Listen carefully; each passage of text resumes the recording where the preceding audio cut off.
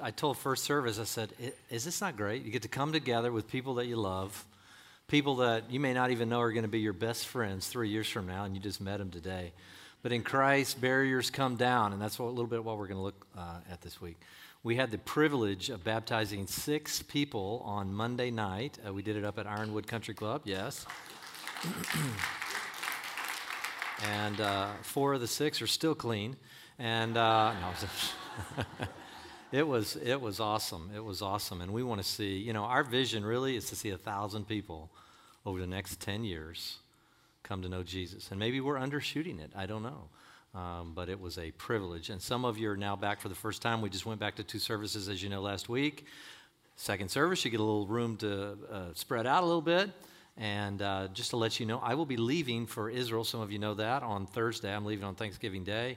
70 of our number will be joining me a few days later. I've got a few seminary board meetings and things that I need to attend to while over there. And then we're going to be 9 or 10 days on the ground. And our hope is Pastor Paul's going to preach next Sunday, which we're all very excited about, 2 services. And then on December 2nd, we will have filmed a service in Israel. I told you this last week. And we'll just have 1 service on December 2nd. It'll be the 10:30. You know how we do. We tend to go 2 services in November, we go back to 1 service in December, and then back to 2 in January through April. So that's just the flow of Church at the Red Door with our snowbird kind of vibe that we have here. So we're all excited about that. And if that goes all as planned, we're going to be together on December 2nd just via live stream. So it's exciting.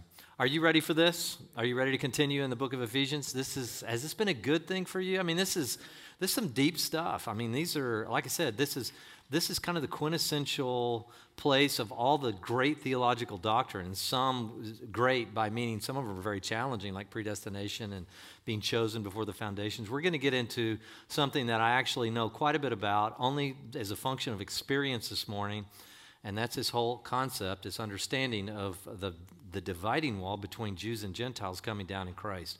And it's going to be, I believe, powerful if I can get the words out, which it may not happen, but I'll do the best I can. So let's pray that God would allow that to happen. Father, we thank you for this morning. We are so grateful, Jesus, for the privilege of coming to you and your word. You were very clear through the prophet Isaiah that your word will not come back void, but will accomplish the task for which you sent it. And Lord, we're praying that that be the case this morning.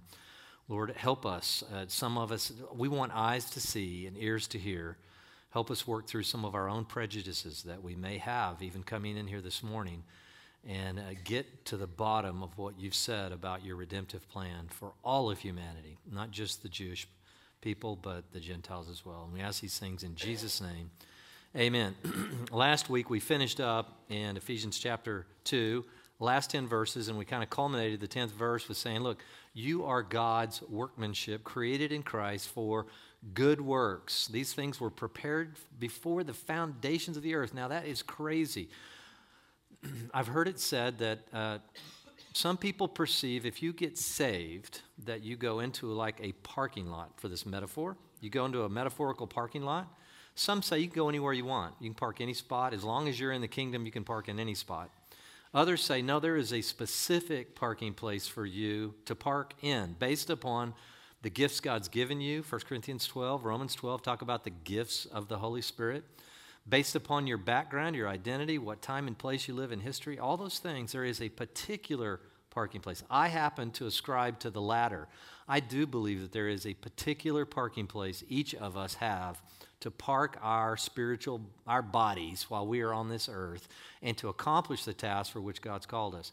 We looked at that. Etymologically, we get our word poem or poetry from poema, which is a Greek word that Paul uses here that has been translated as workmanship. You are God's poem. Some of you have let me know that you thought that was incredibly impactful. I'm just going to give you one example. There are thousands of examples already to give about this church and about your lives being written as poems by God's hand. About 8 months ago, I had a gentleman, part of our congregation here, And he asked if I would come over to their home, and I did. And we sat down. I just love spending time with this guy, as I love spending time with many of you. And I sat down, and we began to talk. He asked how the church was doing, et cetera, et cetera. And then he said, my wife and I are not going to be able to go to Israel, but we would really like, the Lord really put it on our heart to help somebody or maybe several people go to Israel that did not have the financial ability to go to Israel. And, the Israel trip, unfortunately for us, well, it's not unfortunate. You can go cheaper, but I found that our demographic likes a little bit nicer hotels. So, so the King David, so it's a hefty price tag, and some were not able to go, and for that I'm deeply regretful. But it's just kind of where we find ourselves. And so I said, well, sure, I'll look. And I said, I am so sorry. I am late already to my next meeting. I had a Starbucks coffee meeting with a guy, and he'd come in. He was a single father. He'd come in, been impacted by Church of the Red Door for just a season, and then had left the valley and moved to Tennessee, and a precious guy that I really care for. And he had come back from Tennessee to do a gig that he had here in the valley already set up, and he just wanted to meet for a little bit. Said he was watching on live stream, et cetera, et cetera. So we sat down, and we began to talk, and I said, I apologize for being late. I didn't tell him the reason why. I just said, I apologize for being late.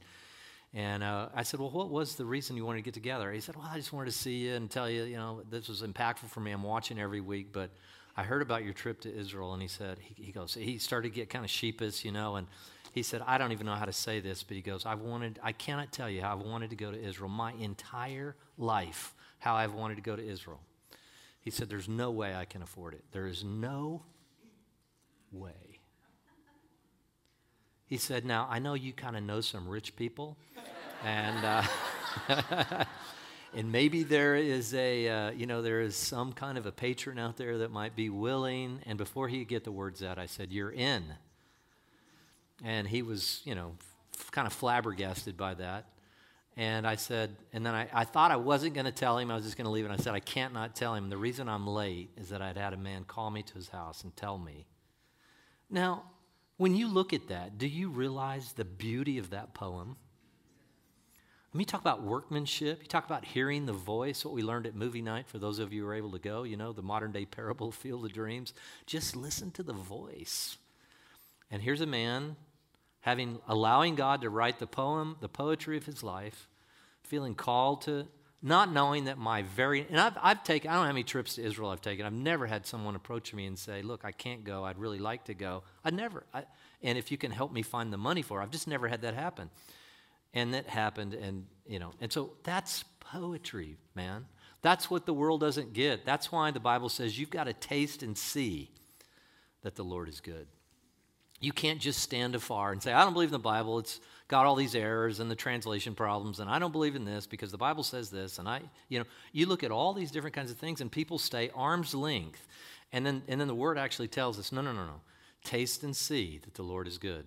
Both of these men, and of course the precious man and his wife who were so generous in their gift, both of them got to experience the supernatural reality of God. They got a bigger kick out of it than the guy who was going. And that's poetry. So that's what we looked at. All right, you ready to press on? We're going to move on. We're going to look at starting here in verse 11. Okay? Ephesians chapter 2, verse 11. I'm going to entitle this message, One New Man, / Shut Up. Okay? I'm sorry, that's just all I could come up with. But it fits perfectly. One new man, the great shut up. Just shut up. Okay, and you'll understand more as we go along here. So maybe I should pray again after that title. I don't know. All right, Ephesians chapter 2, verse 11. Are you ready? Therefore, remember that formerly you, the Gentiles in the flesh. Who's a Gentile? A Gentile is just a non-Jew. In the Hebrew, it would say goyim, the nations, the peoples of other nations, a non-Jew. In the flesh. Notice it says Gentiles in the flesh. Now, there's a reason for adding that.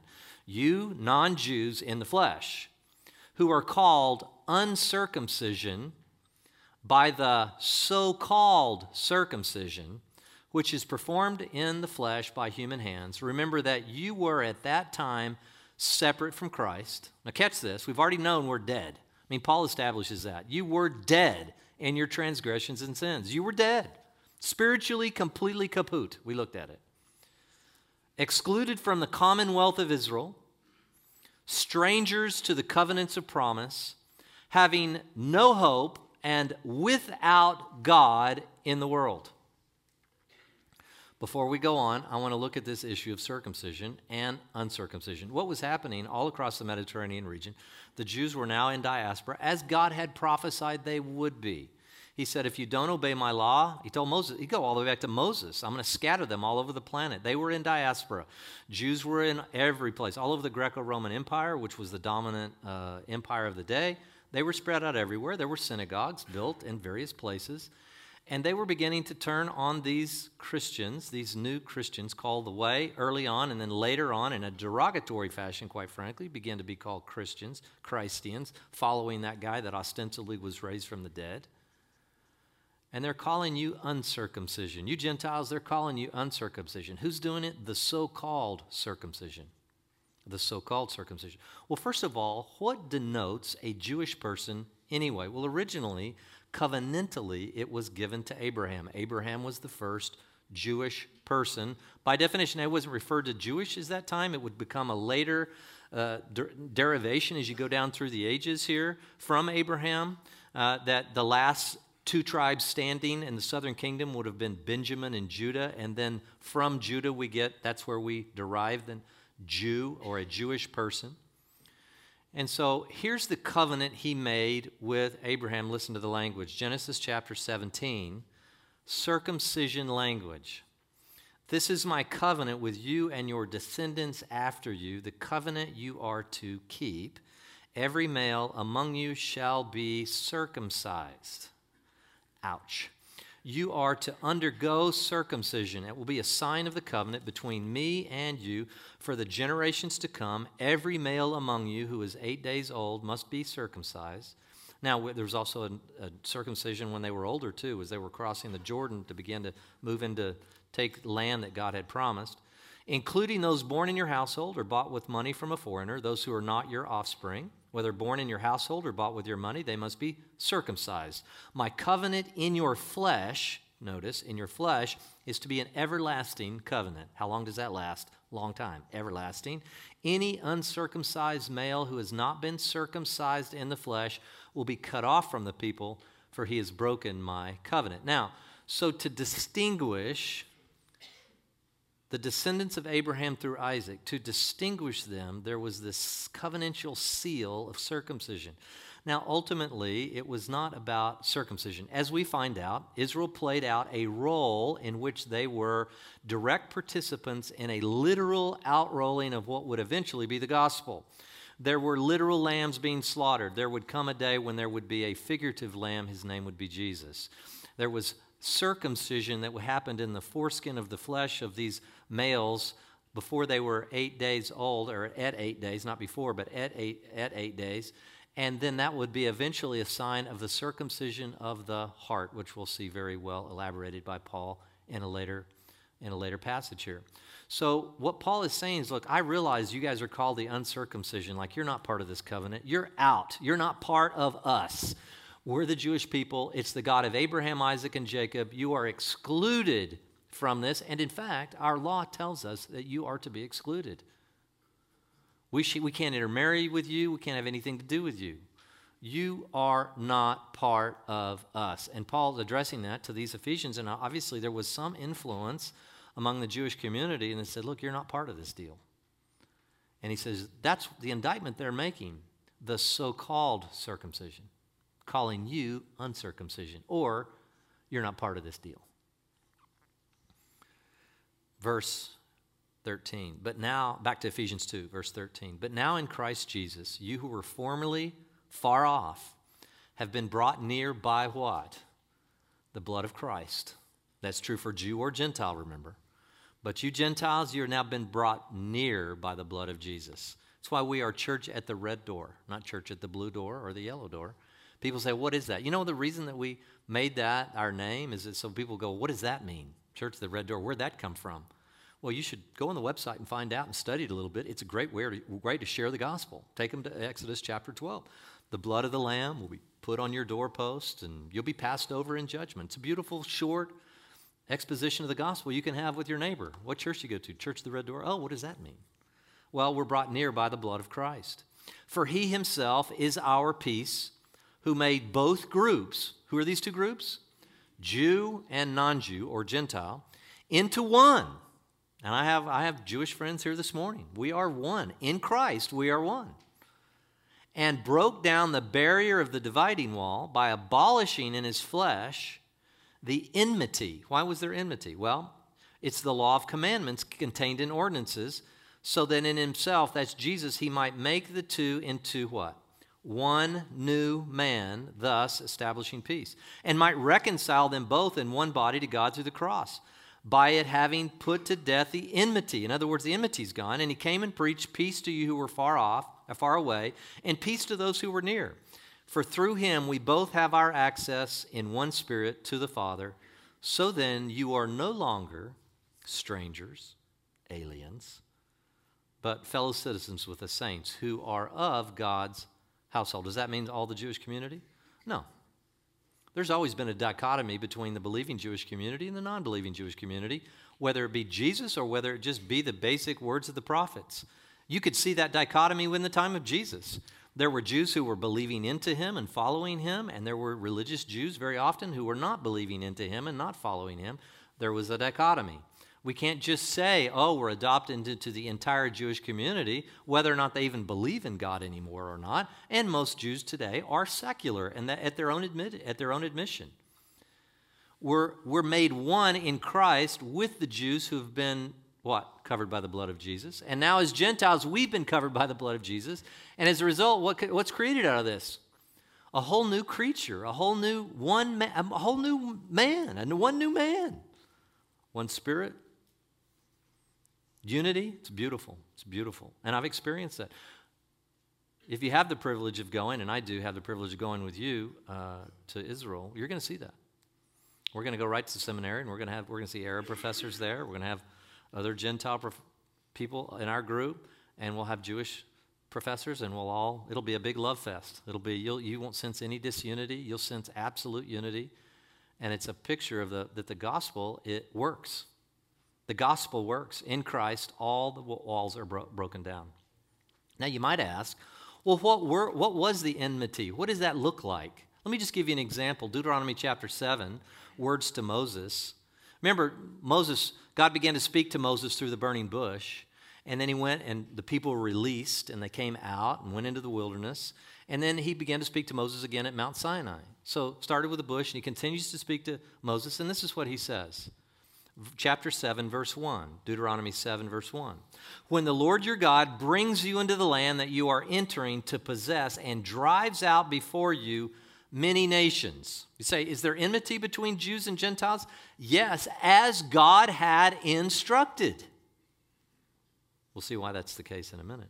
Hittites, Girgashites, Amorites, Canaanites, Perizzites, Hivites, Jebusites, 7 nations, larger, stronger than you. Even when the Lord your God has delivered them over to you and you have defeated them, then, are you ready? Okay, this is God's instruction through Moses. How to deal with the nations? Here's part of it. You ready? Destroy them totally. Is that enmity? I think so. Make no treaty with them. Show them no mercy. Do not intermarry with them. Don't give your daughters to their sons or take their daughters for your sons. Why? Turn your children away from following me to serve other gods, and the Lord's anger will burn against you, and you will quickly be destroyed. In other words, God says, I want you to go in. Now, let me tell you something. People today, rightfully so, because they don't understand the grander narrative, people will say, that's genocide. That's why I won't read the Bible, or at least the Old Testament, because it's full of stuff like that, and I don't like that at all. You have to ask a deeper question. Why in the world would God instruct the Jewish people to go in and take that kind of possession of those nations? Well, first of all, you have to ask, does God have the right to inflict judgment in time? Yes, he does. He's the creator of the universe. Are we called to do that today? Absolutely not. Post-cross, we're never to do this. In fact, we're to do the antithesis, the absolute opposite of this. We're to go in and lay down our lives for people that hate us. When people slap us on the face, we're to turn the other cheek. We're to give our lives so that they might have life. Well, why was God this way? Did God change his mind? Is God spurious back then and now he's just he became benevolent? Did God change? No, the Bible's clear that God doesn't change. He's the same yesterday, today, and forever. So why did God have them do that? Well, I'll tell you, for one reason, and that's so that the Messiah might be brought in. All the prophets had seen that God was going to bring the Messiah through the Jewish people. Had they not done that, they would have assimilated, been overtaken, and we wouldn't even know anything about Jewish people today. They wouldn't be an identifiable people group.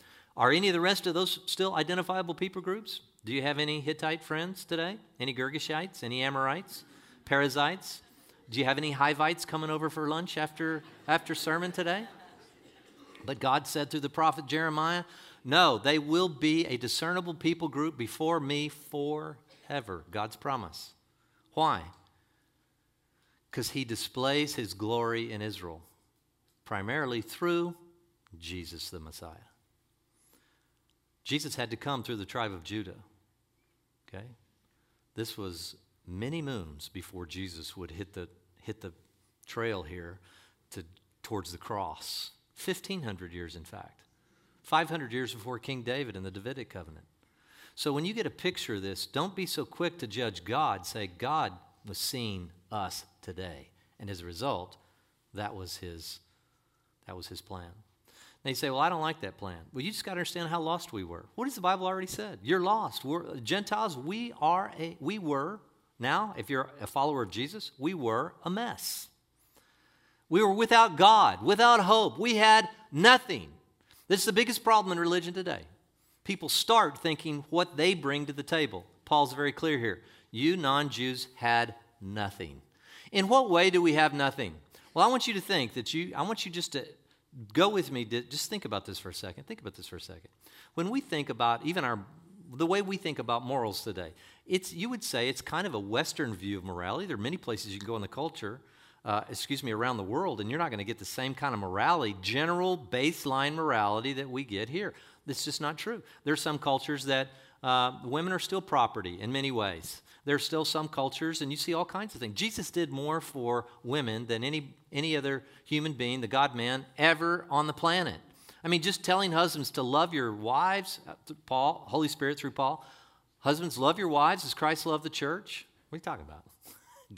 Jesus gave his life for the church. Husbands, give your lives for your wives. And all the wives said, thank you. And are you with me? So a lot of this baseline morality, things that you just take for granted, even if you're a secularist, even if you're an atheist, and you say, I don't believe in any of this stuff, you have a baseline of morality even to fight. And there are wars going on. And people say, well, I believe this, and I believe much of that baseline, just the egalitarian nature of the way we think about things in terms of people they're created in the image of God, therefore they have a certain baseline. And so slavery was abolished primarily in many ways because of this. Not exclusively. I'm not saying this is the only place that you can find moral teaching, but that's true. We are very indebted to the Jewish forefathers who gave, certainly through Moses and at least the moral code of the Ten Commandments, and then all what the prophets have said. How about the wisdom of Solomon? Have you ever thought about the wisdom of Solomon? You think, how impressive is that? What do you think the Queen of Sheba had to say after she saw the wisdom of Solomon? Well, let's look. 1 Kings chapter 10, verse 7. Listen to the language she uses. As a Gentile, she's looking at this Jewish king. And listen to what she says. Nevertheless, I did not believe the reports until I came, and with my eyes I've seen it. And behold, half wasn't even told me. You exceed in wisdom and prosperity the report which I heard. This is awesome. How blessed are your men, how blessed are these your servants who stand before you continually and hear your wisdom. Wow, that's awesome. Blessed be the Lord your God, who delighted in you to set you on the throne of Israel, because the Lord loved Israel forever, therefore he made you king to do justice and righteousness. Here's a Gentile coming in and saying, wow, I wish our culture had this kind of wisdom. Not even half was told me. I was told it was extraordinary, but not even half of it was told me. See what God did in choosing the Jewish people. By the way, he told the descendants of Abraham through Isaac, he told them very clearly, I'm not doing this because you're some particularly special people. I'm doing this for my name. This is for my glory. and I'm going to bring in the Messiah, and it has to be through a people group. Why? Because I'm going to speak to that people group for hundreds of years in advance so that nobody will miss the Messiah when he comes, and they'll be accountable when he comes. As opposed to most religions who just have somebody just appear. And I was with some friends yesterday, and we were having this conversation, and I said, look, I will never follow any teacher who wasn't raised from the dead. I mean, don't just tell me that here's what God says, and you say, well, what about the apostles? No, that was all subject to Christ and the infilling of the Holy Spirit. But if apart from Christ, you're going to come in and say, well, this happened, and this happened, this happened. Well, prove it to me by being raised from the dead. Prove it to me by some historical account. You know, one of the beautiful things about believing into Jesus is this is an historical faith. People, this has actually happened. This is not like the Greco-Roman Empire of their day. You know what they thought about eternal life? If you go back to some of the mythology that was there. So when you die, this is kind of the mythology, and I don't think anybody deeply believed this. I mean, really? Most of their gods were just personifications of natural forces. That's really all they were. I mean, it was just myth. And in fact, the gods weren't even interested. Certainly the Greek gods were not even interested in humanity. They were a problem and people to be abused. They weren't certainly created in the image of the gods. But even think about eternal life. What would happen? Well, you would cross the great river Styx, S-T-Y-X, for those of you who know the 80s music, you know, the group Styx. Same thing. I never knew where they got that, but that was the river Styx in Greco-Roman mythology. And you had to hopefully have a coin. And the ferry master or the boat master, Charon, C-H-A-R-O-N, would need that coin, and you would cross the great river Styx, symbolic of your death, and hopefully you get to the other side, and then you get to spend eternity in the Elysian fields. That's about it. Now, you think everybody really believed that? Well, they did. Some did ask when they died, would you please, when you take my corpse, before you bury me or do whatever you're going to do, make sure and take a coin and put it in my mouth so that I'll have a coin to pay the ferry master so that I can go and live eternally in the Elysian fields. And so do you understand when Paul's saying you were lost? You were hopeless. I mean, really? I mean, no, we have an historical faith. Jesus appeared to many, many people after he was resurrected. There's deep reason to believe in the historical accuracy of Jesus' actual literal resurrection. And this bears it out. Writing hundreds and hundreds of years before he came, corroborated by his life, and then now the church is corroboration of what? There's coming a day when all of the Gentiles, all the nations are going to see this light, and it's going to change their life.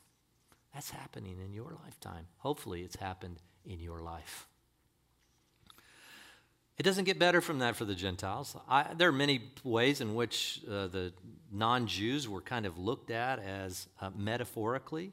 One would be that we were beasts of the field. Now, just bear with me. I'm asking you, I know we're going through a lot of scripture, and I will be on time, I'm telling you. I'm going to be on time.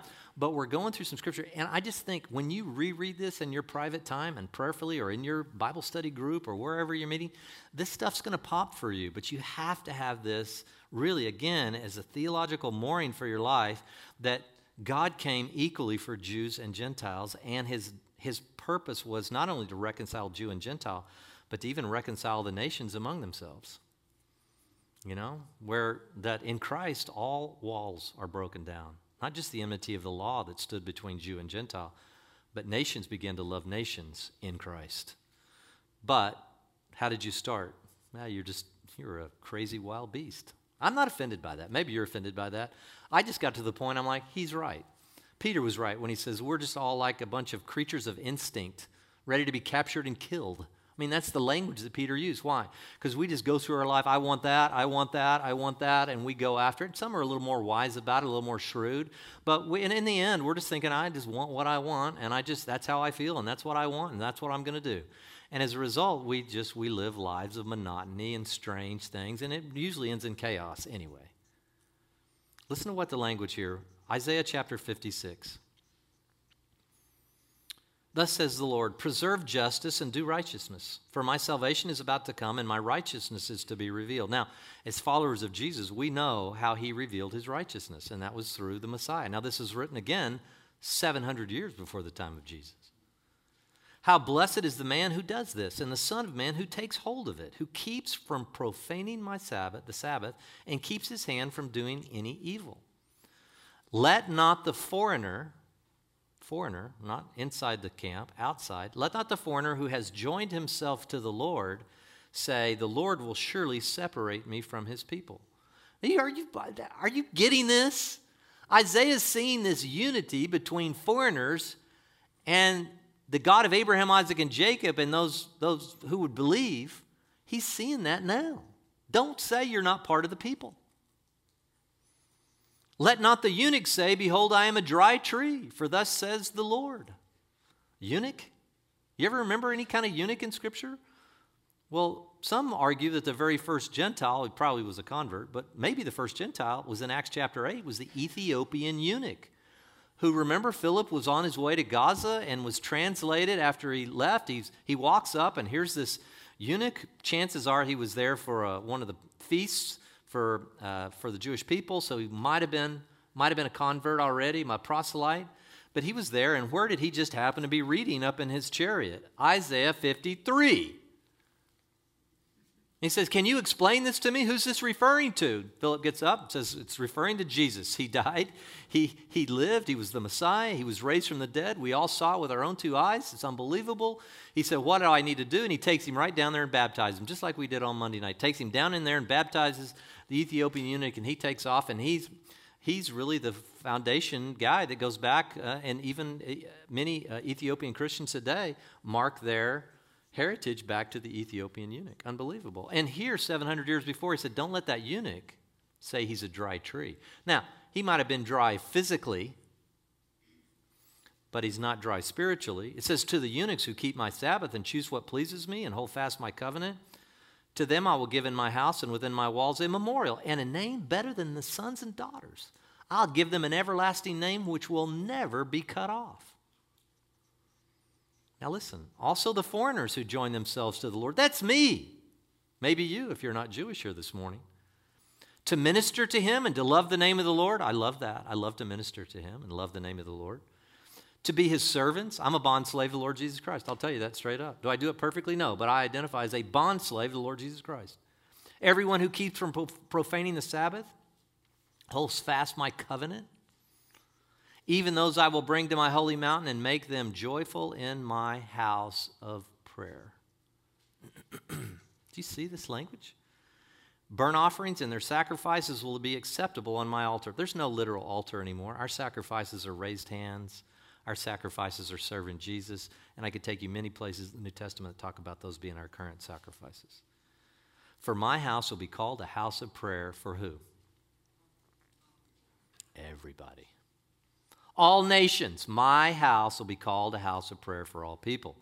The Lord God who gathers the dispersed of Israel declares, yet others I will gather to them. That's the Gentiles. To those already gathered. And then who are they? All you beasts of the field, all you beasts in the forest, come to eat.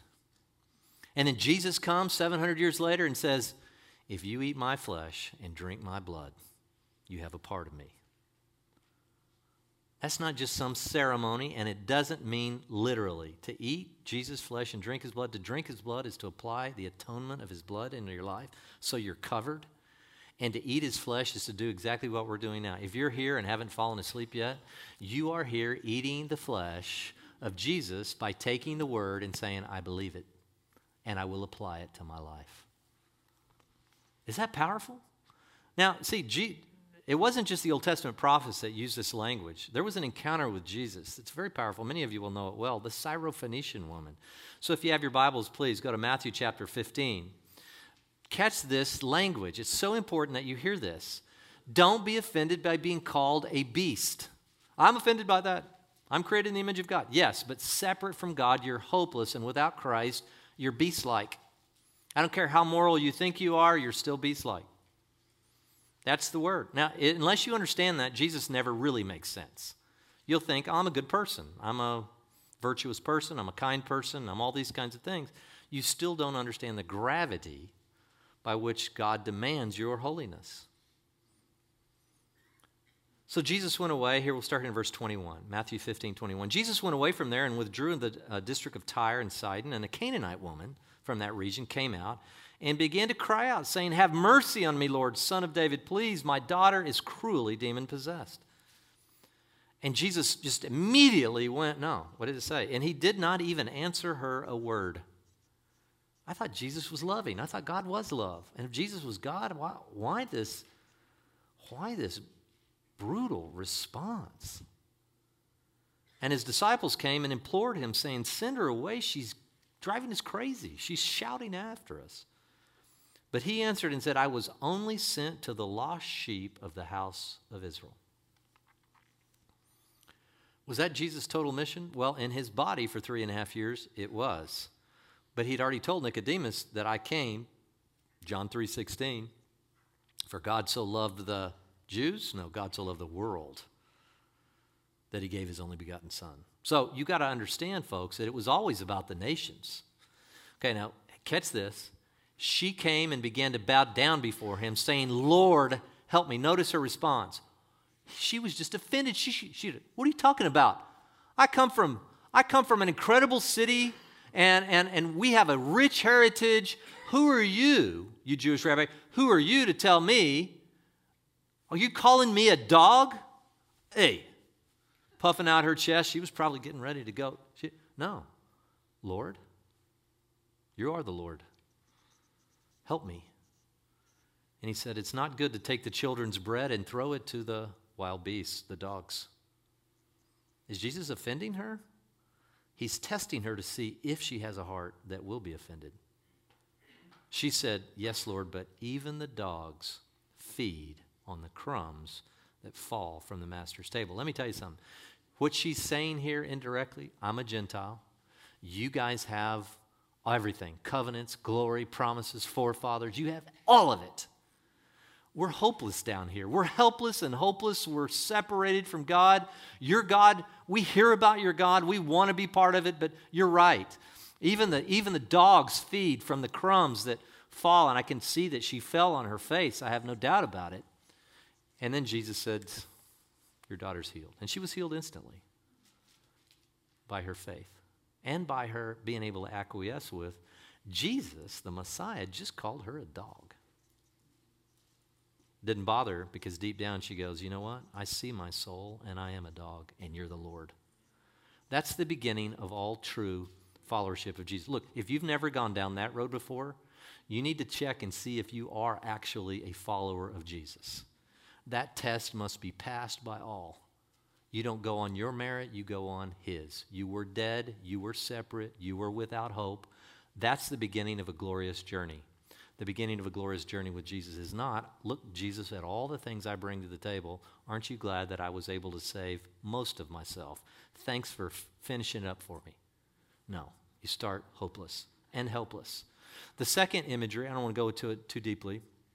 You find it in Romans 11, but it's this imagery of not only are you wild beasts, creatures of instinct, but not only that, but here's the second bad harbinger of what you really are, and it's this: you're a wild olive branch. You're uncultivated. You don't have it together here. You're uncultivated, you're wild, and you're out there. It's saying the same thing in a different way. And Romans 11 just says you were a wild olive branch. You were cut off and grafted into this beautiful, rich root, which is Jesus. And some of the natural branches who were connected to the covenants and all this, they didn't believe in the Messiah when he came, and they've been cut off and removed from the branch. Wow. Are you saying I'm not a person of culture and I'm not well cultivated? And what are you saying here? That's what Paul's saying. Well, if you're not offended yet, you will be eventually by the next one. Not only are you uncultured and uncultivated, and not only you are a wild beast, hopefully in Christ now no longer, you're also clueless. You know the story of Jonah. Jonah says, I am not, Jonah, a good Jew, right? I am not preaching to those Ninevites. They were horrific people, by the way. These aren't just nice neighbors that need to hear the message of the God of Abraham, Isaac, and Jacob. These were cruel, brutal people, the Ninevites. They worshiped, the fish gods and all this other stuff. They were hopeless and without light. And what did God do? He said, I care about the Gentiles.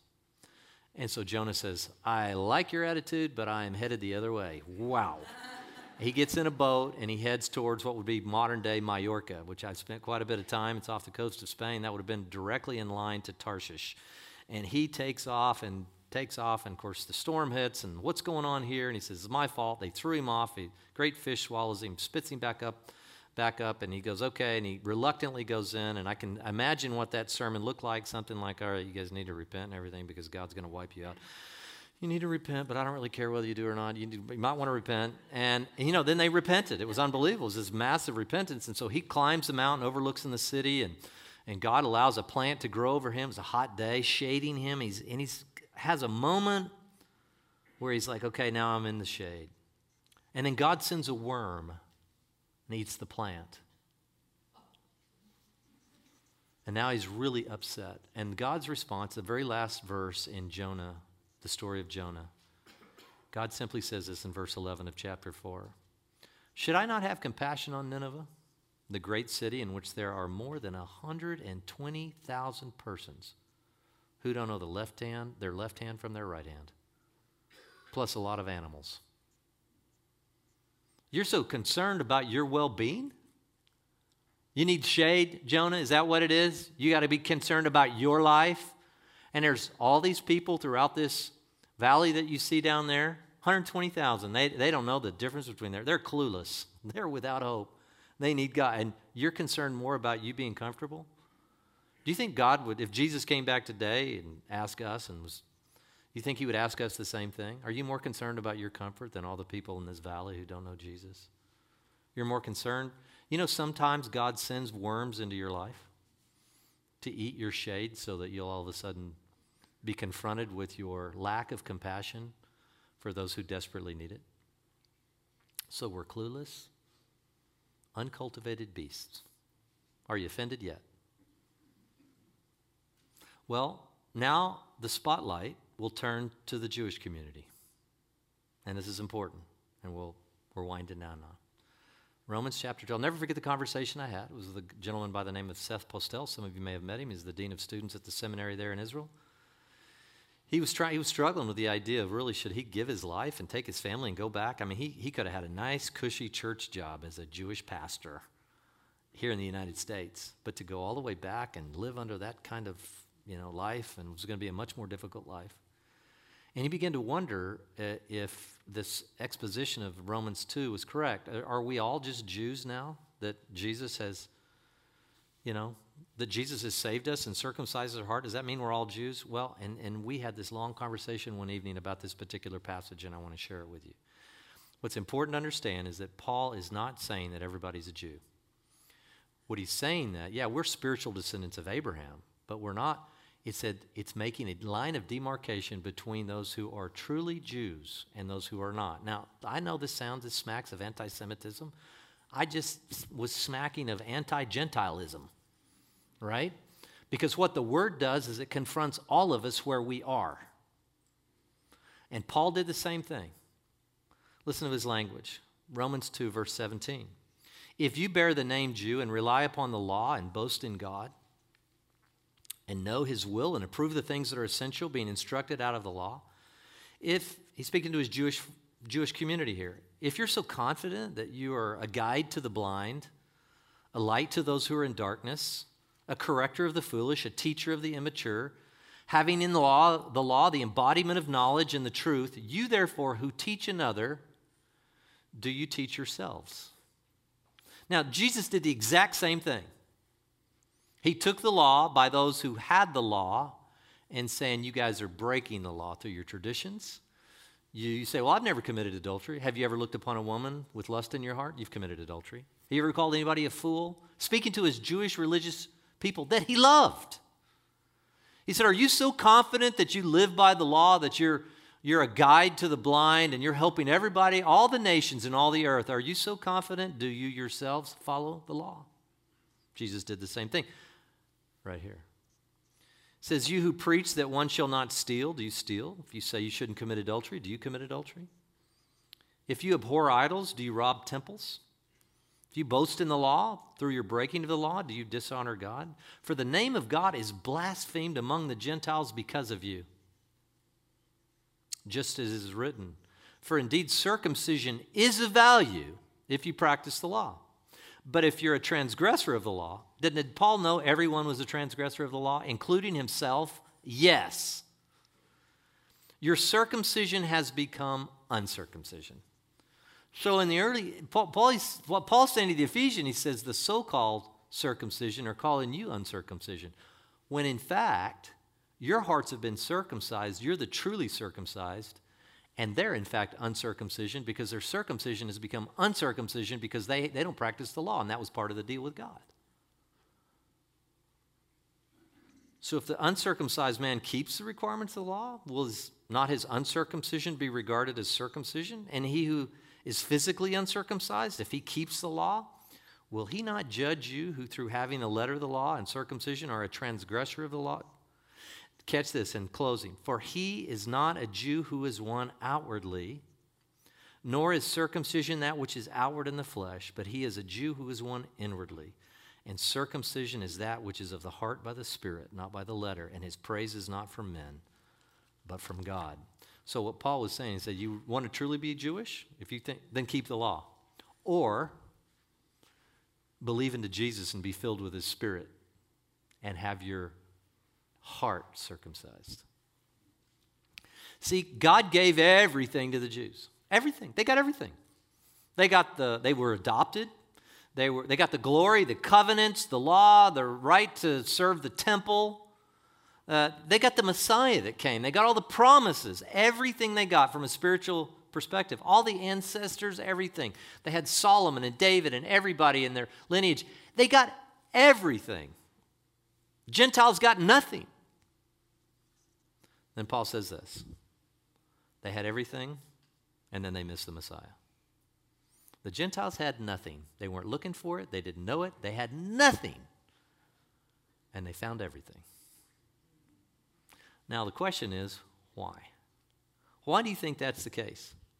Well, first of all, if we would have finished Isaiah 56, saying the Jewish people had a calling to bring in the Messiah and then mediate the covenant, especially the new covenant.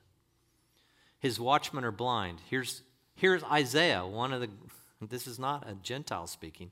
This is Isaiah, 700 before Jesus. He says, his watchmen are blind. All of them know nothing. They're mute dogs, unable to bark. Dreamers lying down who love to slumber. They're greedy. They're not satisfied. They're shepherds who have no understanding. They've turned to their own way, each to his own unjust gain. Come, they say, let us get wine and let us drink heavily, strong drink, and tomorrow will be more like today, only more so. Now, that's what Isaiah was saying about his own people. They're supposed to be watchmen, and they were not on the watch. So the question is, why has the Bible just eviscerated the Gentiles? Clueless, uncultivated beasts. Jews, oh yeah, you say you have the law and you have everything. Are you able to instruct the nations? Do you keep the law yourself or do you break the law? And not only that, you've rejected the Messiah. And he was right under your nose, and all the prophets had seen it. You missed it. The question is why? I would submit to you that the reason that God has shut us all up, the great shut up in the one new man, is because for heaven to be heaven, what's it got to be like? It's got to be full of humble and contrite people. Are there going to be anybody in heaven in the eternal sense that are up there going, you know what, I got it all. I really, I'm Jewish, and I not only got the Messiah, I got pretty much everything. Or the Gentiles that say, we were so powerful, we started all these great companies. You should know the companies we started. We got Google, and have you ever heard of the iPhone? Do you remember what the iPhone, of course at that time it'll look stupid, but Apple and Facebook and all this, look at all this. Look at all this amazing things, these great companies, although many Jewish men and women started those companies. But look at this extraordinary. Do you think anybody's going to be bragging in heaven? Do you think there's going to be any boasting there? Not at all. Do you want God to be the focus of all of eternity or your basketball heroes?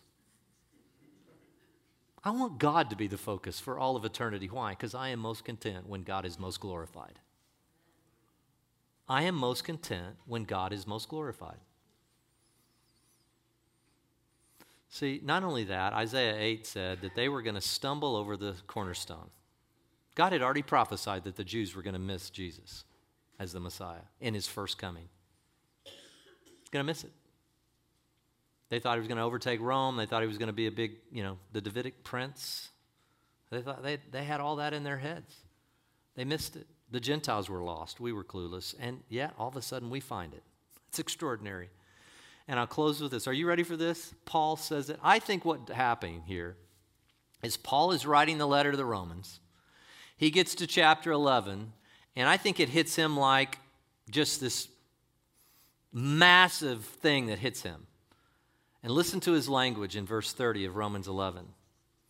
He said, "For just as you once were disobedient to God, but now have been shown mercy because of their disobedience." In other words, you Gentiles, just like you were clueless and lost and acting like the beasts of the field, you were shown mercy because of their disobedience. See, God had prophesied, I'm going to give everything to the Jewish people, but so that they won't be too proud, I'm going to allow them to miss the Messiah for the most part. Not all, obviously not all. And they'll be humbled by that. And the Gentiles, they had nothing. So they are so far down, they're going to find the gospel, but they're not going to have anything to brag about, although we've tried for 2,000 years to brag about it. And at times persecuted the Jewish people, which is absurd, had nothing to do with Jesus. He said, and by the way, in Acts chapter 4, he just said, all this was the predetermined plan of God. It's hard to understand. So these also now have been disobedient, that because of the mercy shown to you, they also may be now shown mercy. For God has shut up all in disobedience, so that he may show mercy to everybody. Are you getting the picture here? Nobody can brag in heaven. Nobody can say, look at my spirituality. If you have a holier than thou attitude, like I'm just glad I'm not like the rest of these pagans, or I'm glad I'm not like the Jews, or the Jews say, I'm glad I'm not like the nations, nobody can brag anymore. Everybody's been humbled by this plan. Everybody. Nobody stands tall. Only Jesus emerges as being glorified and tall. And because of that, we actually are sane now. We're not religious bigots or religious fanatics or religious. We are sane. The gospel makes us all so humble and contrite that we worship. We can never judge anybody because we were disobedient at one time. And we've been shown by his mercy, not by our good actions. I think Paul's finally getting this and he's going, this is it. Everybody has to shut up. We all failed. We all failed. And then he finishes with simply this as we close. Oh, the depths of the riches, both of the wisdom and knowledge of God. Wow. This is a great, great plan. You had to show yourself to a people so that they would prophesy about him, so that we in the 21st century would look back and go, look at all the prophecies he fulfilled. Not just somebody who just shows up on the scene and goes, well, I'd like for you to believe me. Well, what do you base your, well, I had an experience. I had a dream. I got something out of a cave. I got something behind a tree. I got something, the Lord spoke to me this, now follow me. Well, you let him kill you and then raise from the dead, and then we'll see. Look, this is the plan. And he says, how unsearchable are his judgments and unfathomable his ways. Who's known the mind of the Lord that he would become his counselor? Who's first given to him that he might be paid back? For from him and through him and to him are all things. Oh, to him be the glory forever. Isn't that beautiful? See, that's the message. That's why I can stand. I have had many conversations, will continue with my Jewish friends. According to Paul, according to Jesus, according to the people who have changed, that Jesus has changed our life. You say, don't say this. You're offending people. I say, if you're separate from Christ, you're separate from God. And to my Gentile friends who are anti-Semitic in any way or look down upon the Jewish people, I say, you're crazy. It's because of their disobedience that you were shown mercy. Are you crazy? Anybody who walks in pride, spiritually or otherwise, looking down from the Jewish side or from the Gentile side, does not get Paul's great doxological close and go, his ways are unsearchable, unfathomable, profound. Folks, that's the gospel. So when we are in Israel next week, we will be with Jews and Gentiles. We will be having this. And so I want to close with this worship song, and I'm going to come back and pray. This is Jewish artists and Gentile artists together on top, we've played it before, but on top of a building in Jerusalem, worshiping together. Do you get the magnitude of that in your day and time? Jews and Gentiles, the one new man, all shut up in disobedience, no pride here, worshiping Jesus from Jerusalem